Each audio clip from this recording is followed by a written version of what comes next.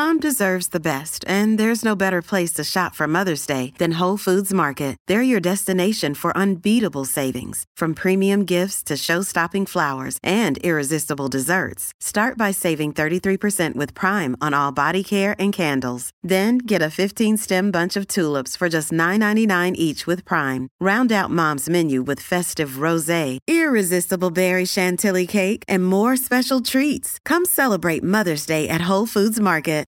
This episode is brought to you by Sax.com. At Sax.com, it's easy to find your new vibe. Dive into the Western trend with gold cowboy boots from Stott, or go full 90s throwback with platforms from Prada. You can shop for everything on your agenda, whether it's a breezy Zimmermann dress for a garden party or a bright Chloe blazer for brunch. Find inspiration for your new vibe every day at Sax.com. Look, Bumble knows you're exhausted by dating. All the, must not take yourself too seriously, and 6'1" since that matters, and what do I even say other than, hey? Well, that's why they're introducing an all-new Bumble, with exciting features to make compatibility easier, starting the chat better, and dating safer. They've changed, so you don't have to. Download the new Bumble now. Welcome to the New Books Network. Hello, and welcome to New Books in Chinese Studies, a podcast channel on the New Books Network. I'm your host, Lori Dickmeyer. On the podcast today, we are joined by Hongwei Bao, Associate Professor in Media Studies at the University of Nottingham. Hongwei will be talking about his new book, Queer China, Lesbian and Gay Literature and Visual Culture Under Post-Socialism, which was published in 2020 by Routledge. Hongwei, welcome back to the show. Hi, Laurie. Thanks for having me here. Yeah, listeners may remember that we did an interview together for your first book, Queer Comrades, Gay Identity and Tongzhi Activism in Post-Socialist China, which came out a couple years before this one in 2018. But for listeners who haven't had a chance to listen to that episode, could you briefly tell us about yourself? Yeah, sure. So I'm currently Associate Professor in Media Studies at University of Nottingham, and I research on Chinese queer history and culture. So when I say history and culture, it probably includes everything and anything from literature to art to theater to media and so on. So I primarily use an anthropology and cultural studies approach to analyze cultural texts as well as social practices. Awesome. And now perhaps we can get to your new book here, Queer China. Could you tell us how you came to write this book? And I believe there is some connection with your previous work, Queer Comrades. Yeah, absolutely. So after the publication of my book, Queer Comrades, which was based on my PhD thesis, by the way, so I received an invitation from an editor, Professor Russell West-Pavlov from Routledge. He was editing a book series on literary cultures of the global South. And he's asking me if I would be interested in writing a book about queer literary cultures. I'm not trained in literature, but I think the cultural studies approach also has something to contribute to literary cultures. And when they say literary cultures, they actually include everything such as visual culture, popular culture, and so on. So this is in a way a great opportunity for me to say what I didn't have time to say in Queer Comrades. For example, in Queer Comrades, I talked about political activism, but I didn't explain what is activism. So the question is actually a very important question. And I know this when I finish Queer Comrades, which is, what is activism? What is queer activism in China? When we're talking about queer activism in China, is that the same thing as in the West? So that's one question that I have in mind when I write Queer China. And of course, the second question is, as you know, Queer Comrades already has a very strong focus on cultural activism, on different types of cultural engagement, such as films, literature, and so on. So this, as it turns out, is a very important theme and probably deserves another book to explain that. So I use this opportunity really to pick up those two themes that I left from Queer Comrades and developed into this book, Queer China. So Queer China is really a book on the queer literary and cultural production in post-socialist China. So in relation to the first book, sole emphasis on queer political identity and activism, this book would have a stronger focus on culture. Yeah, I think having read both books, they work really well together. I felt that my reading experience of Queer China was really enriched by that previous discussion in your other book, Queer Comrades. So I'm glad you were able to continue that.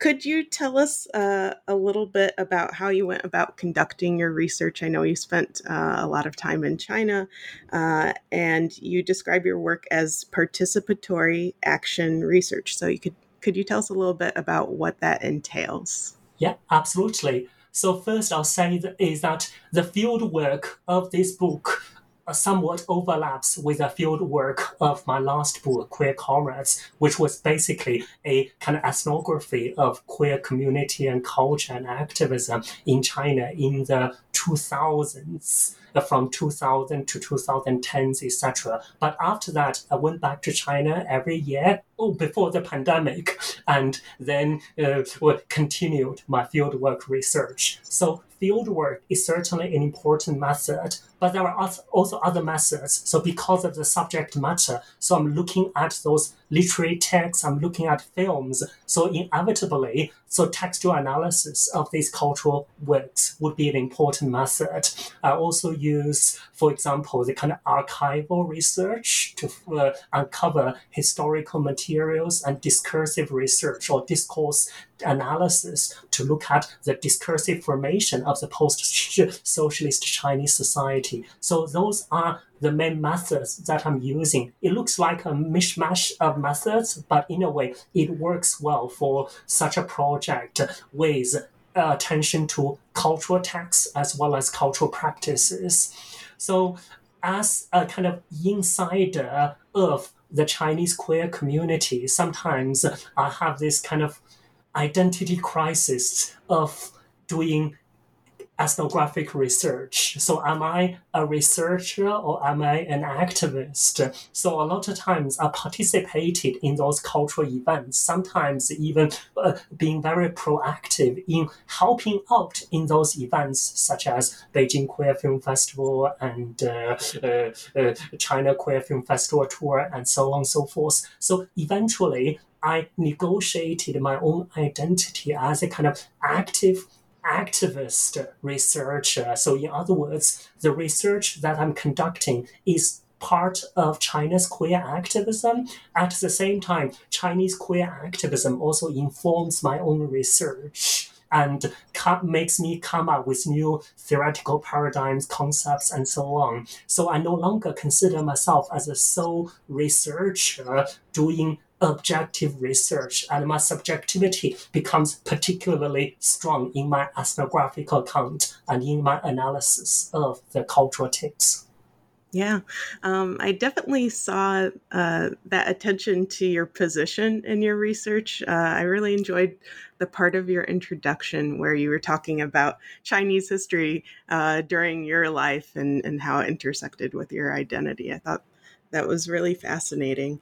And I have to ask you a follow-up question. You briefly mentioned that you've been able to participate in the queer community in China during your visits up until COVID. Of course, COVID has disrupted a lot of different things. And it was something I was thinking about while considering your book, because 2020 was the huge turning point for us. So I wonder if you could briefly talk about how COVID has impacted your ability to conduct your research.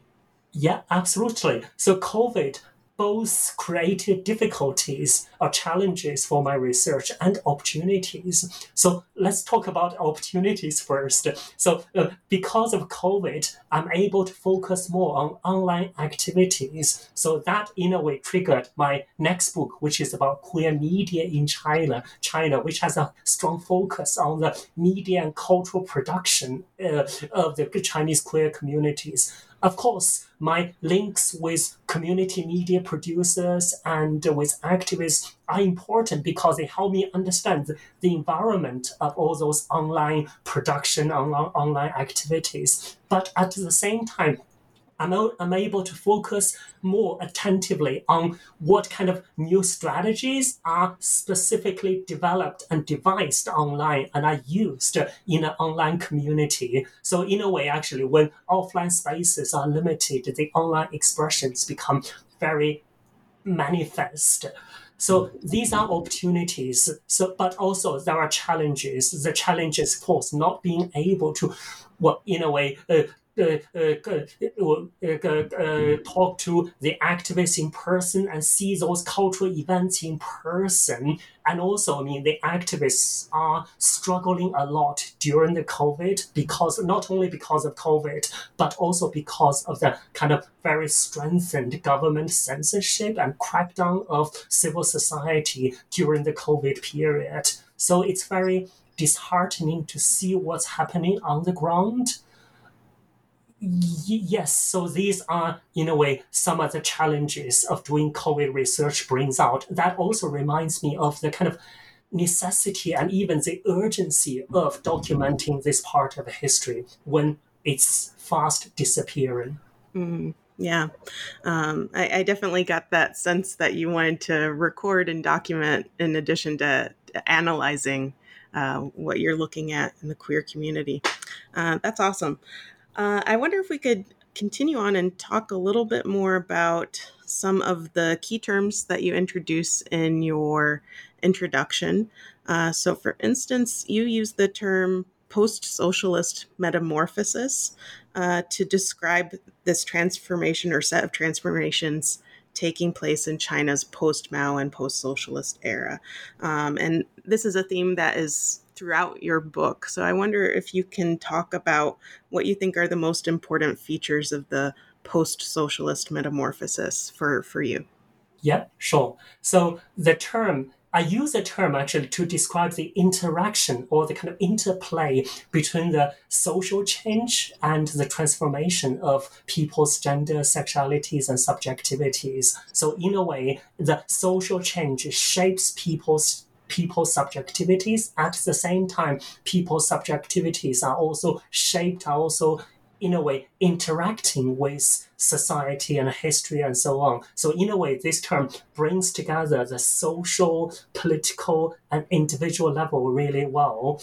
But at the same time, while I was writing this book, I was very much influenced by Deleuzean way of thinking and also Chinese Daoism. So basically thinking about human subjectivities as forever changing and the society as constantly changing. But such theorization can easily lead to the kind of historical annihilation. So essentially, we need a strong historical and social context to anchor all these changes. So in China, when we are talking about gay identity and queer desire today, we are essentially talking about how China's specific historical trajectory and social conditions shaped people's expressions of gender, sexuality, and identity.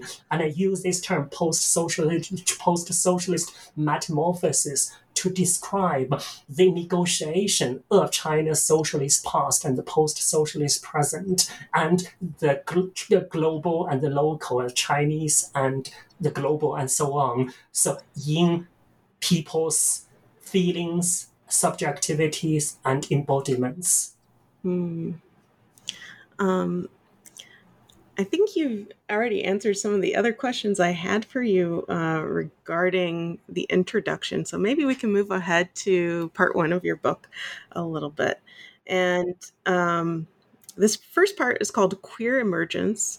And in the first chapter, you again are presenting this kind of history, this genealogy of where we get maybe current gay identities and queer desire in China, how they reemerge in the post-socialist period.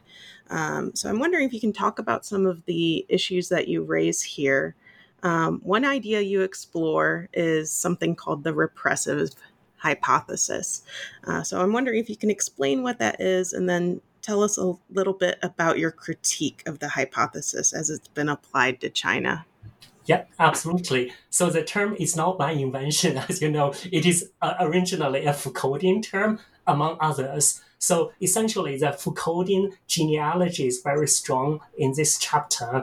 By talking about repressive hypothesis, I'm actually talking about the Western imagination of Chinese gay identity and queer culture, so as something repressed. So there's always this rhetoric that gays and lesbians were suppressed in the Mao era, and now with China's reform and opening up, they have been liberated, and they are bravely either embracing or celebrating their sexualities, etc. So this would constitute the kind of dominant discourse about gay culture in China. So there is also a sense of the repression that they're facing and framing the West as a gay paradise, etc. So by doing this, I'm actually drawing on a lot of historical scholarship, including the scholarship by historian Kang Wenqing, who did a lot of oral history projects of the older Chinese gay men who have lived through the Cultural Revolution and the Mao era and the 1980s, etc. And his research is fascinating. It debunks the notion that actually in the Maoist era, people don't have genders, don't have sexualities, and there were no gay people, and gay people were prosecuted, and so on and so forth. Yes, there were cases of prosecution, there were suffering, and there were a lot of agony of not being able to express your own identity and subjectivity.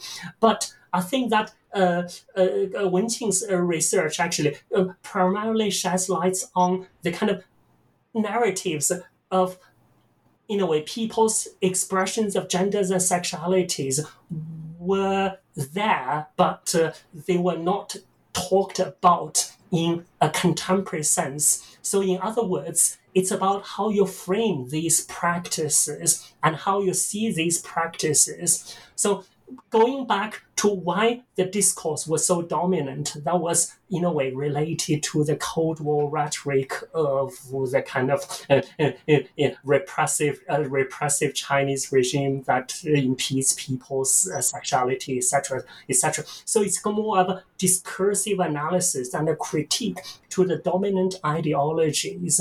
And of course, in any day and age, there were people who were being suppressed or repressed. And in Mao's era, many people probably had a really unhappy life. But this doesn't mean there are not other narratives. There are also other narratives that are fascinating, that taps into the notion of how identity is understood and whether sexual identity would be the dominant forms of identity formation for a historical era. Thank you for that really good discussion of the repressive hypothesis. I think it's an important point to make.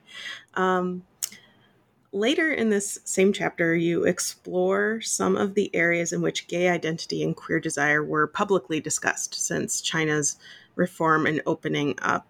And scholarship seems to be one major way that this happened. Could you walk us through how that public discussion started to happen and in the 1980s and 1990s and the role that intellectuals played here? Yeah, sure. So I have to confess that this is some part that I would that I hope that I could have time to rework on. This is because I was using the discursive analysis or discourse analysis to analyze this historical period. And of course, by focusing on discourse, you pay attention to certain elements and other elements might have been neglected or undermined.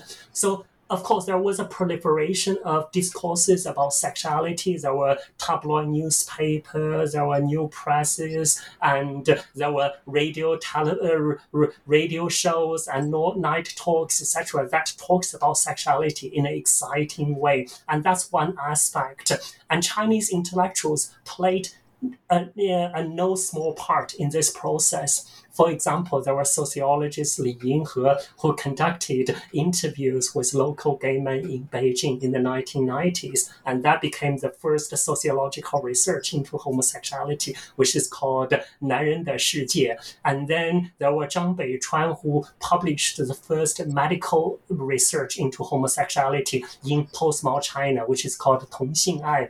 And then there was also journalist Fang Gang, who interviewed a lot of gay men, sometimes actually with quite unethical methods, such as pretending to be a medical doctor consulting with gay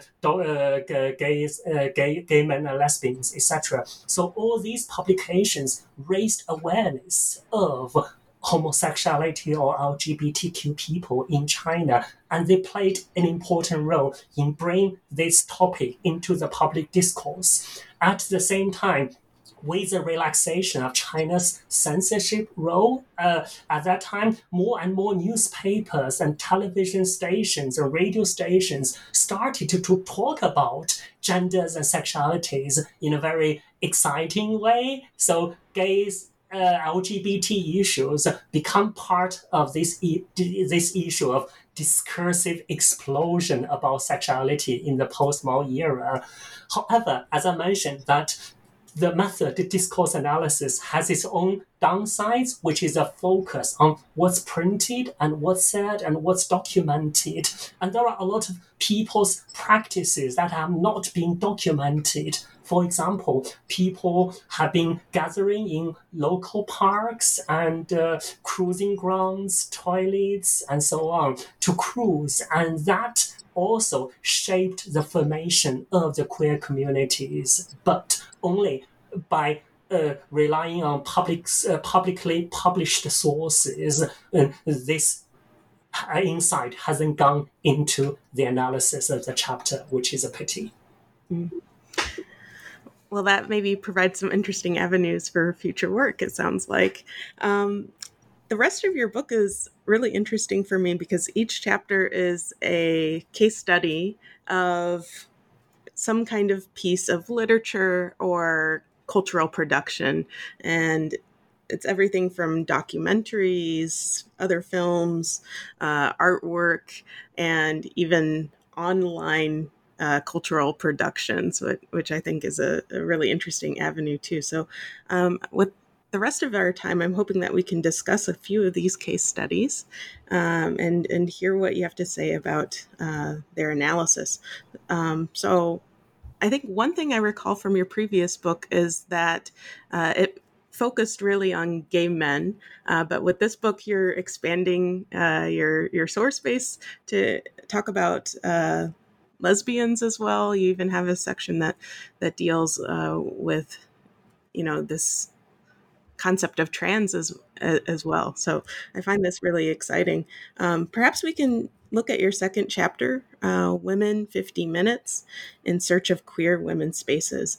Can you tell us a little bit about who this filmmaker Shito you're talking about and her film? Yeah, absolutely. Shito is probably one of the most prominent lesbian or queer women filmmakers in China. She has not only made films, but she was trained as an artist. So she has also got a lot of paintings, installation, and photography, etc., which is fascinating. She was also very active in China's queer activism and co-founded some organizations and initiatives and so on. So when I say Shito, I should add that I'm also talking about the artist collective and artist duo Ming Ming, because her partner Ming Ming is also very active in making a lot of these works. So we should understand the authorship as a co-authorship. So with a lot of grassroots and community productions, sometimes the authorship needs to be understood as a collaborative, as a kind of co-authorship. So that's the first clarification. And Shito's films, I'm talking about films here, is fascinating. So she has made about 5 to 7 or 8 films, and some are more widely circulated than others. But her films are mostly documentaries documenting China's queer communities, in particular documenting China's lesbian communities. For example, her film Women 50 Minutes is basically a documentary of women's lives in different parts of China. And then her other film, We Are Here, 我们在这里, is basically a film about China's history of queer women's activism since 1995, since the Beijing United Women's Conference. And then she also has other films such as 我们要结婚, We Want to Get Married, and so on, which is about the kind of queer marriage practices in China's queer communities and the kind of same-sex rights advocacy campaigns. I would say her work is very fascinating because her work is characterized by a very strong subjectivity, a very strong subjective voice. She always uses a first-person narration in her films, and she also uses subtitles. These subtitles are not transcription of people's speech on screen, but her own thoughts. They look like proses or essays or critical comments from the author. So that's fascinating. If you think about the bigger landscape of China's documentary, a lot of them have been very much influenced by the direct cinema tradition, so which is a kind of objective documentation of the social realities as they were.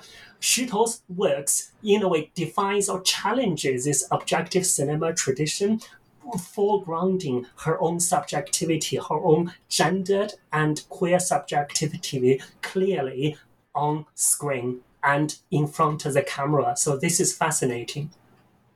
Yeah, I really enjoyed reading this chapter because I was maybe surprised by the style of her films as you described them. So, for instance, you mentioned the subtitles that she includes, her voiceovers, and I think, especially for a Western audience, we think of documentaries as being very true and factual.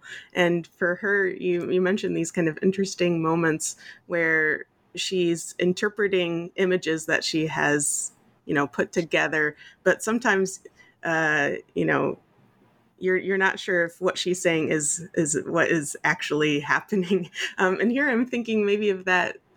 Was it the Lesbian Village, where you have this older couple, these two women who are spending some time together in a park, and she says that they've loved each other their whole lives. Mm-hmm. But we don't know if that's actually the case or if that's how she's reading it, right?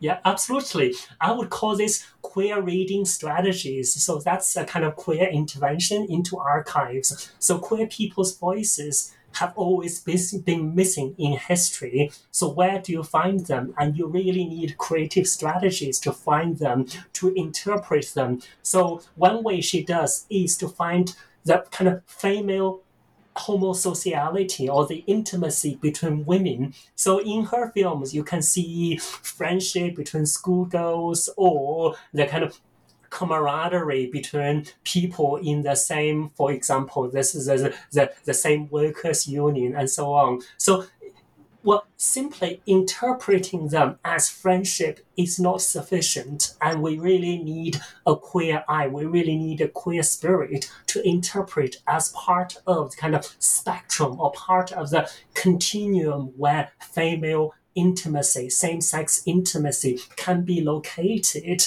So that's why that I call this chapter kind of locating queer women's spaces. It's not that queer women's spaces are there waiting to be discovered. It's really about how we look at women's lives, how we look at queer women's existence, and finding inspiration from existing archives. This episode is brought to you by Saks.com. At Saks.com, it's easy to find your new vibe. Dive into the Western trend with gold cowboy boots from Stott, or go full 90s throwback with platforms from Prada. You can shop for everything on your agenda, whether it's a breezy Zimmermann dress for a garden party or a bright Chloe blazer for brunch. Find inspiration for your new vibe every day at Saks.com. Hey, it's Ryan Reynolds, and I'm here with Keith, co-star of my upcoming film, If, only in theaters May 17th. Do you want to tell people the big news? All right, I'll do it. Sign up now and you'll get unlimited for $15 a month and 6 months of Paramount Plus Essential Plan on us. MintMobile.com/switch. Upfront payment of $45 equivalent to $15 per month. Unlimited over 40 gigabytes per month. Face lower speeds. Videos at 480p. Active Mint customers by 531.24 get 6 months of Paramount Plus Essential Plan. Auto renews after 6 months. Offer ends May 31st, 2024. Separate Paramount Plus registration required. Terms and conditions apply if rated PG. Yeah, I thought it was a really fascinating case study. I wonder if we can turn to your next chapter now, Beijing Story, Becoming Gay in Post-Socialist China. This was, as you say, originally an online novel, later adapted into a film. And you describe it as, quote, a narrative of desires in queer space in post-socialist China, end quote.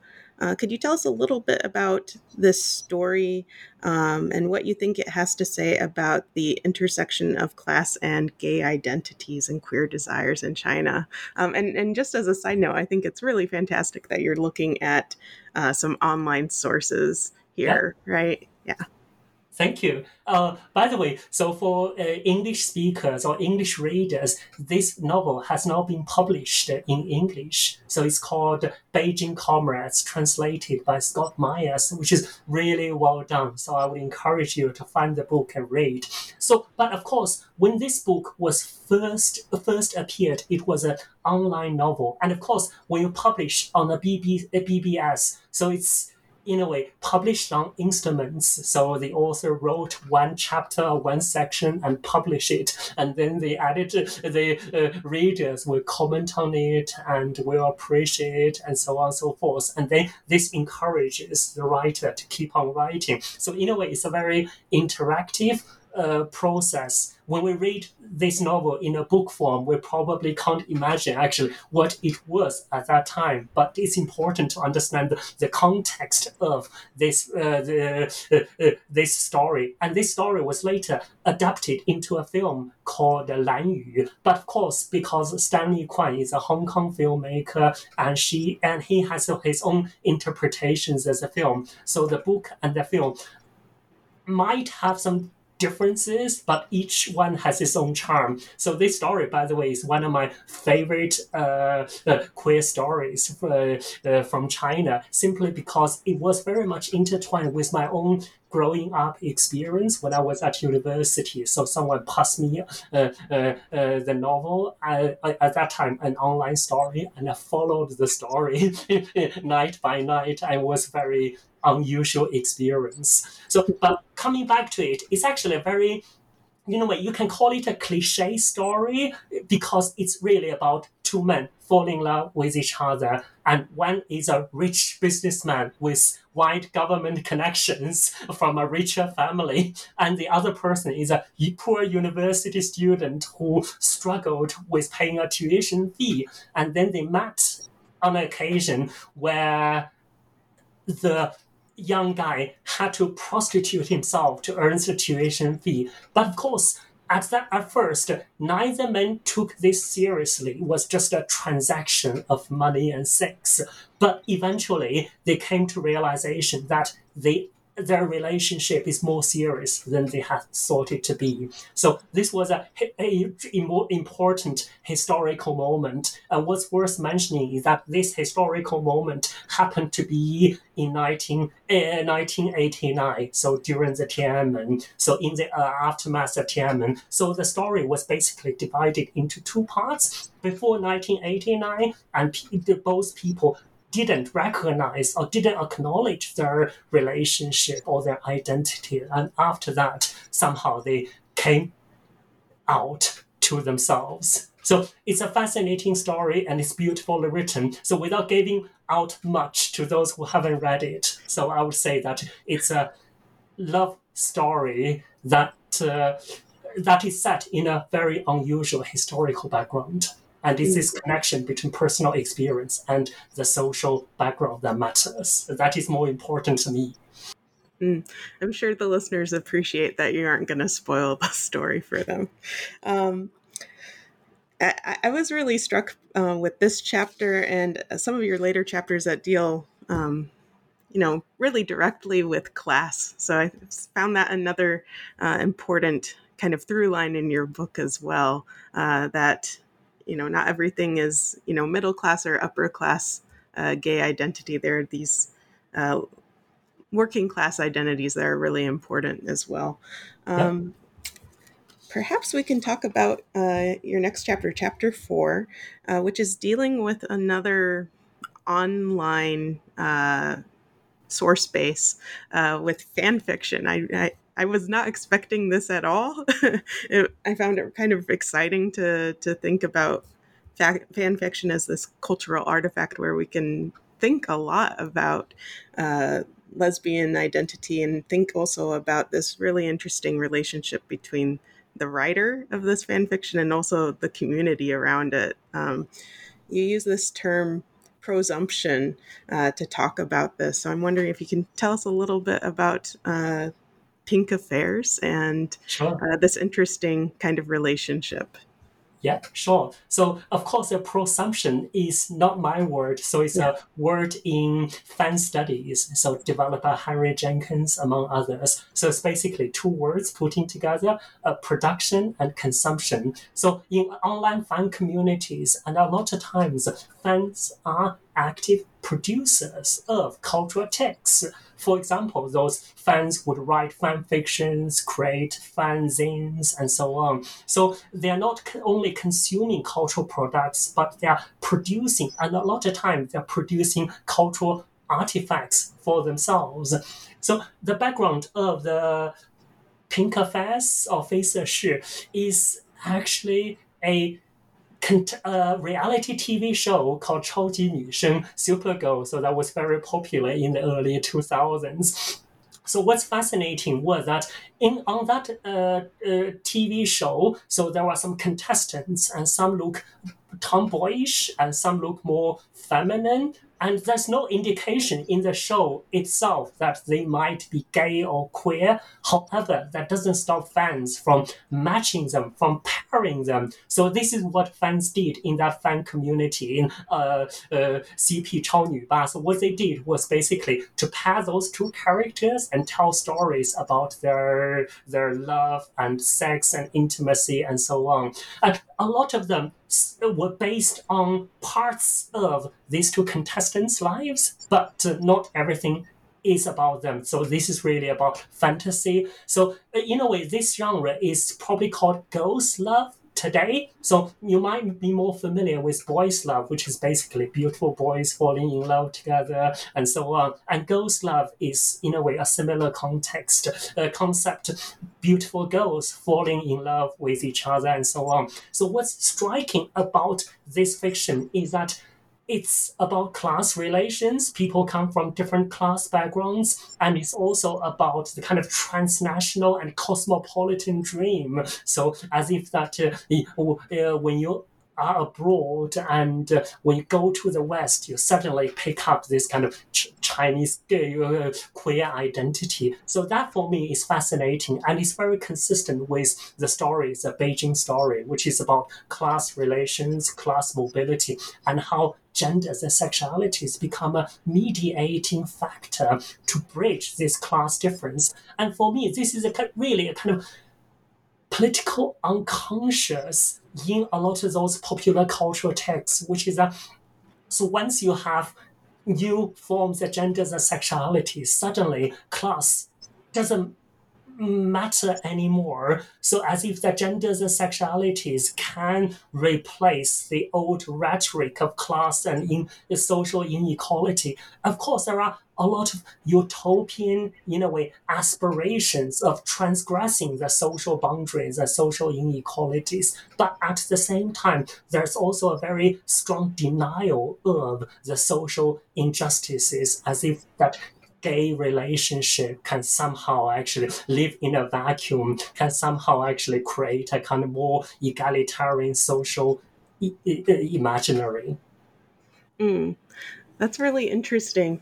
I think another thing that you mentioned in this chapter was that for the readers themselves, these fan fictions are kind of like a fantasy, almost. You don't use the word escapism, but it almost feels like that in terms of the class status of these two protagonists who, as you say, were living somewhere in Shanghai, but in a house, which means they must have been very wealthy.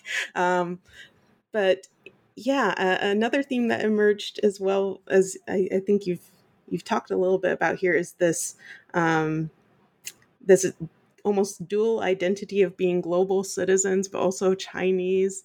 And I don't know, what do you think those two things are coexisting here, or are they at odds?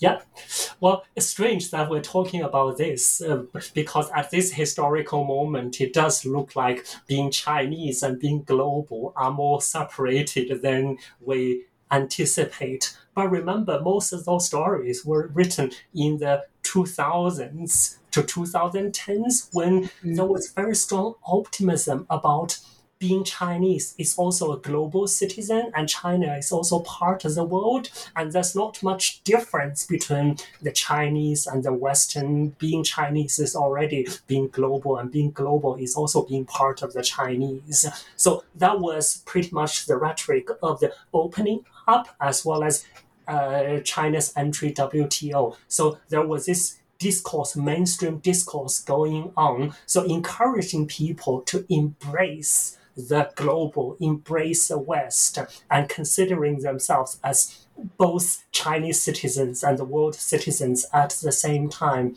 But now I think that since the start of the pandemic, probably even before that, so there was a very strong sense of antagonism between being Chinese and being global, as if they are not that they're not that compatible with each other. So I think those cultural texts, now looking back, I think they do bear the traces of their history.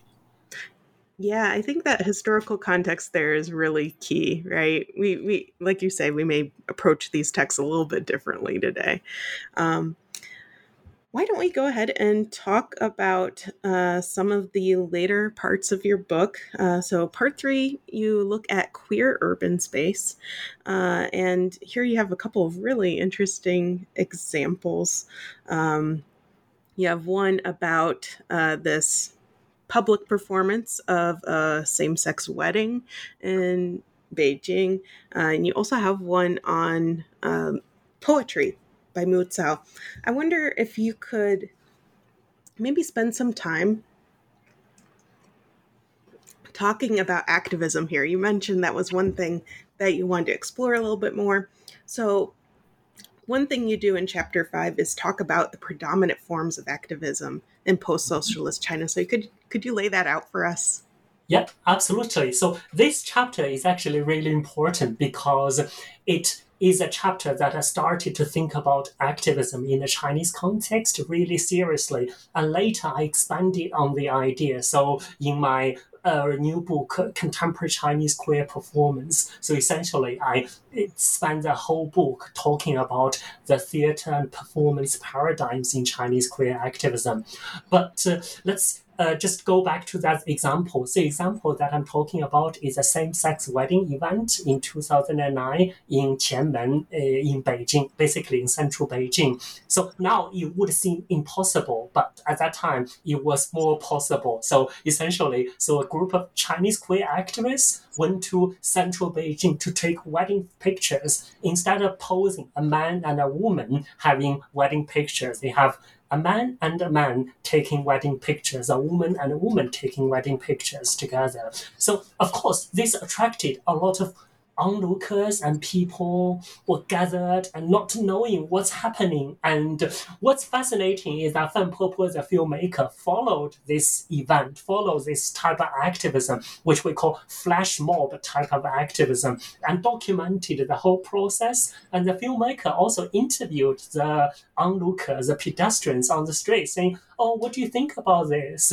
Would you support same-sex marriage in China or not?" etc. So what we are seeing here is multi-layered. So on the one hand, we have a kind of enactment of a kind of marriage ritual, although marriage ritual is usually seen as heteronormative, but in this case, they queer the heteronormative scripts of marriage and family. But on the other hand, this is a kind of performed ritual, it's performative. So in other words, it's a process for the actors, for the participants, for the activists actually to reinforce their identities, and for the onlookers to understand this type of intimacy is possible. And yet another layer, which is the kind of documentary part. So essentially, this becomes a kind of filmed and documented event. And this mediated event was further mediated through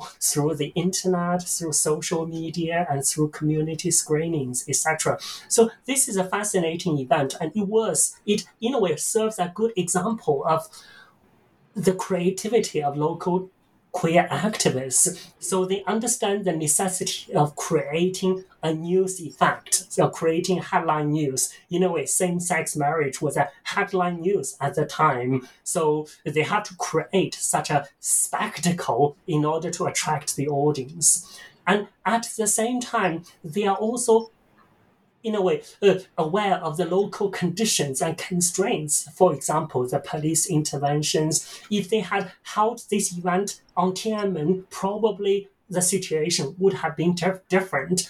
If they, for example, didn't make this a wedding photo shoot and they make it as a kind of wedding ceremony, so probably it would have been more controversial. So in other words, we see the careful consideration of local conditions and the devising of the kind of context-specific and culturally sensitive strategies.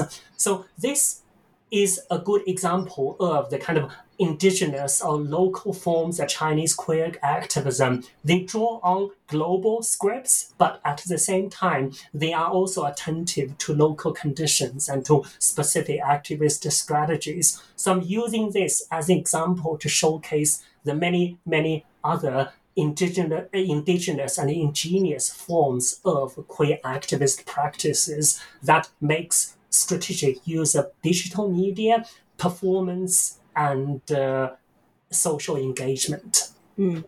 Yeah, I think it's a really interesting point you make in your book, and an important one, that the type of activism you can do in China isn't going to look like the type of activism that you can do in like the West, right?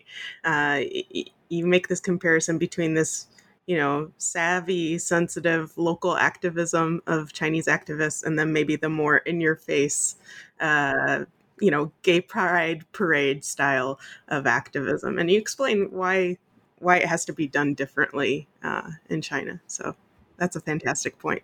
Yeah, this doesn't mean that gay pride didn't exist in China. In fact, Shanghai Pride lasted more than 10 years before it was shut down in 2020, I think. So essentially, there were also in-your-face type of activism, but even for Shanghai Pride, they were very understanding of the local conditions, and they had lots of compromises and in consideration of the participants' safety as well as China's political limits. So yes, but I'm mainly using it actually to compare with a Western way of kind of coming out as kind of confrontational type of activism that takes kind of individual identity as a true essence, as a basis, as a sole basis of activism. But in fact, actually, there are other, in a way, uniting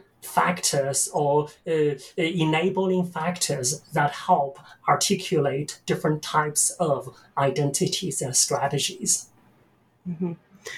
Yeah, fascinating stuff. I think we only have time for one more of your case studies, and we have 3 left. So people will have to go and read your book to find out about the other ones. I think, why don't we go with your 8th chapter, Life of a Butterfly, Subjectivation, and Autonomy in Xia Diaz, paper cutting art. I'm going with this for 2 reasons. I think that it's exciting that this is the first scholarly treatment of this artist. And also, it maybe gets us a little bit more at the theme of, diverse types of, gay people and gay art in China. So I'm wondering if you could talk a little bit about who this man is, and how he went from being a farmer and folk artist to one of the best known queer artists living in China. Mm-hmm. Yep. So first, a little bit, Xia Die. Xia Die is a paper cutting artist or paper cutter. So some of you might familiar with paper cutting as a kind of folk art or traditional art. It's basically, you use a pair of scissors to cut some papers into different shapes and so on. So this is in a way a tradition that is popular in North and Northwest China, and also it also exists in other parts of the world. But when people think about paper cutting, people think about those very traditional, very heteronormative imaginaries. For example, paper cutting are always used for weddings, heterosexual weddings. They are often used in rural settings and so on. So in a way, they are very incompatible with queerness, which is considered to be kind of modern or postmodern and Western and so on. But what fascinates me is that Xia Die uses this traditional form of expression and craft to express his queer desire. For example, if you look at some of his works, there are 2 men having sex with each other.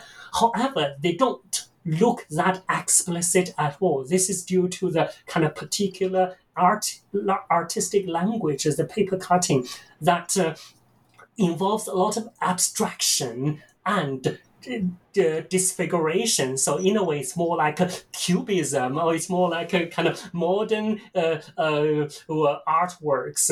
So what's fascinating about Xia Die's life is that he was born in northwest China in Shanxi province in a village, and he learned paper cutting from the rural women, from his mother, grandmother, and so on. So, he migrated to big cities to look for jobs, of course, in his youth, and he was trained in Chinese traditional arts and crafts. And he didn't catch people's attention for a long time. Of course, he was known as a good paper cutter, but apart from that, that didn't make him stand out amongst all the artists until he was discovered by Chinese queer communities. So he went to Beijing LGBT Center and showed his artworks, and the staff at Beijing LGBT Center immediately recognized that he's a queer artist. And this discovery, this transition is significant for his life. So through Beijing LGBT Center, he was put in touch with international curators, art organizations, and become the Chinese queer artist.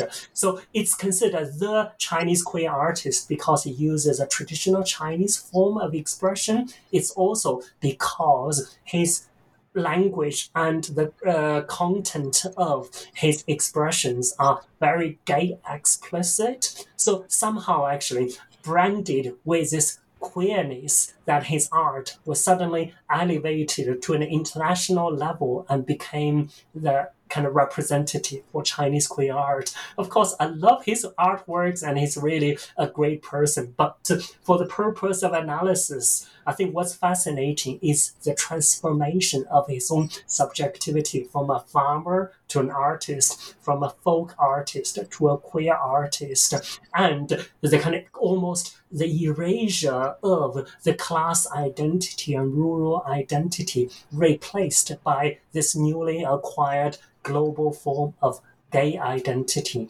That makes him a good example of what I call post-socialist metamorphosis.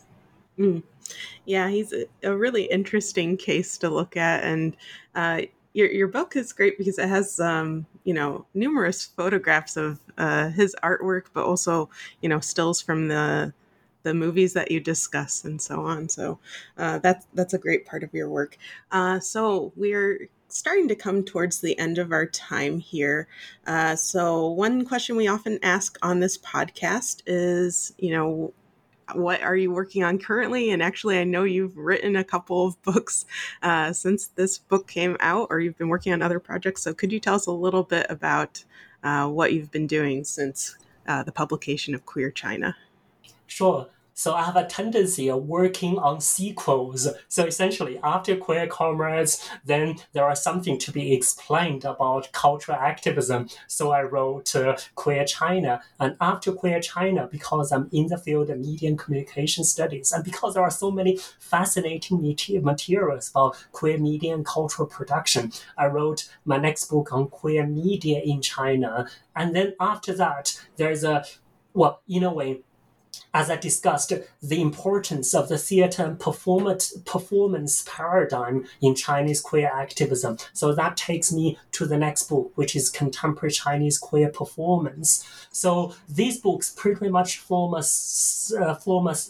series that document China's queer cultural history from the 1980s, 90s to present. So focusing on the year 2000s and 2010s. So in a way, they are important historical period because they were when gay identity or LGBTQ plus identity become manifest in Chinese society and became an identity. And this identity started to make claims about their existence, about their rights. So that was done. And I'm currently editing a book on contemporary Chinese queer art, which is fascinating. So we invited some Chinese queer artists, including Xi Yadie and Shi Tou and Fan Pepe, among others. So about 15 artists to write about their artist practices and to reflect on what is Chinese queer art. We also have curators, scholars reflecting on this issue. So that's an edited collection, Contemporary Chinese Queer Art, to be published by Bloomsbury Press next summer.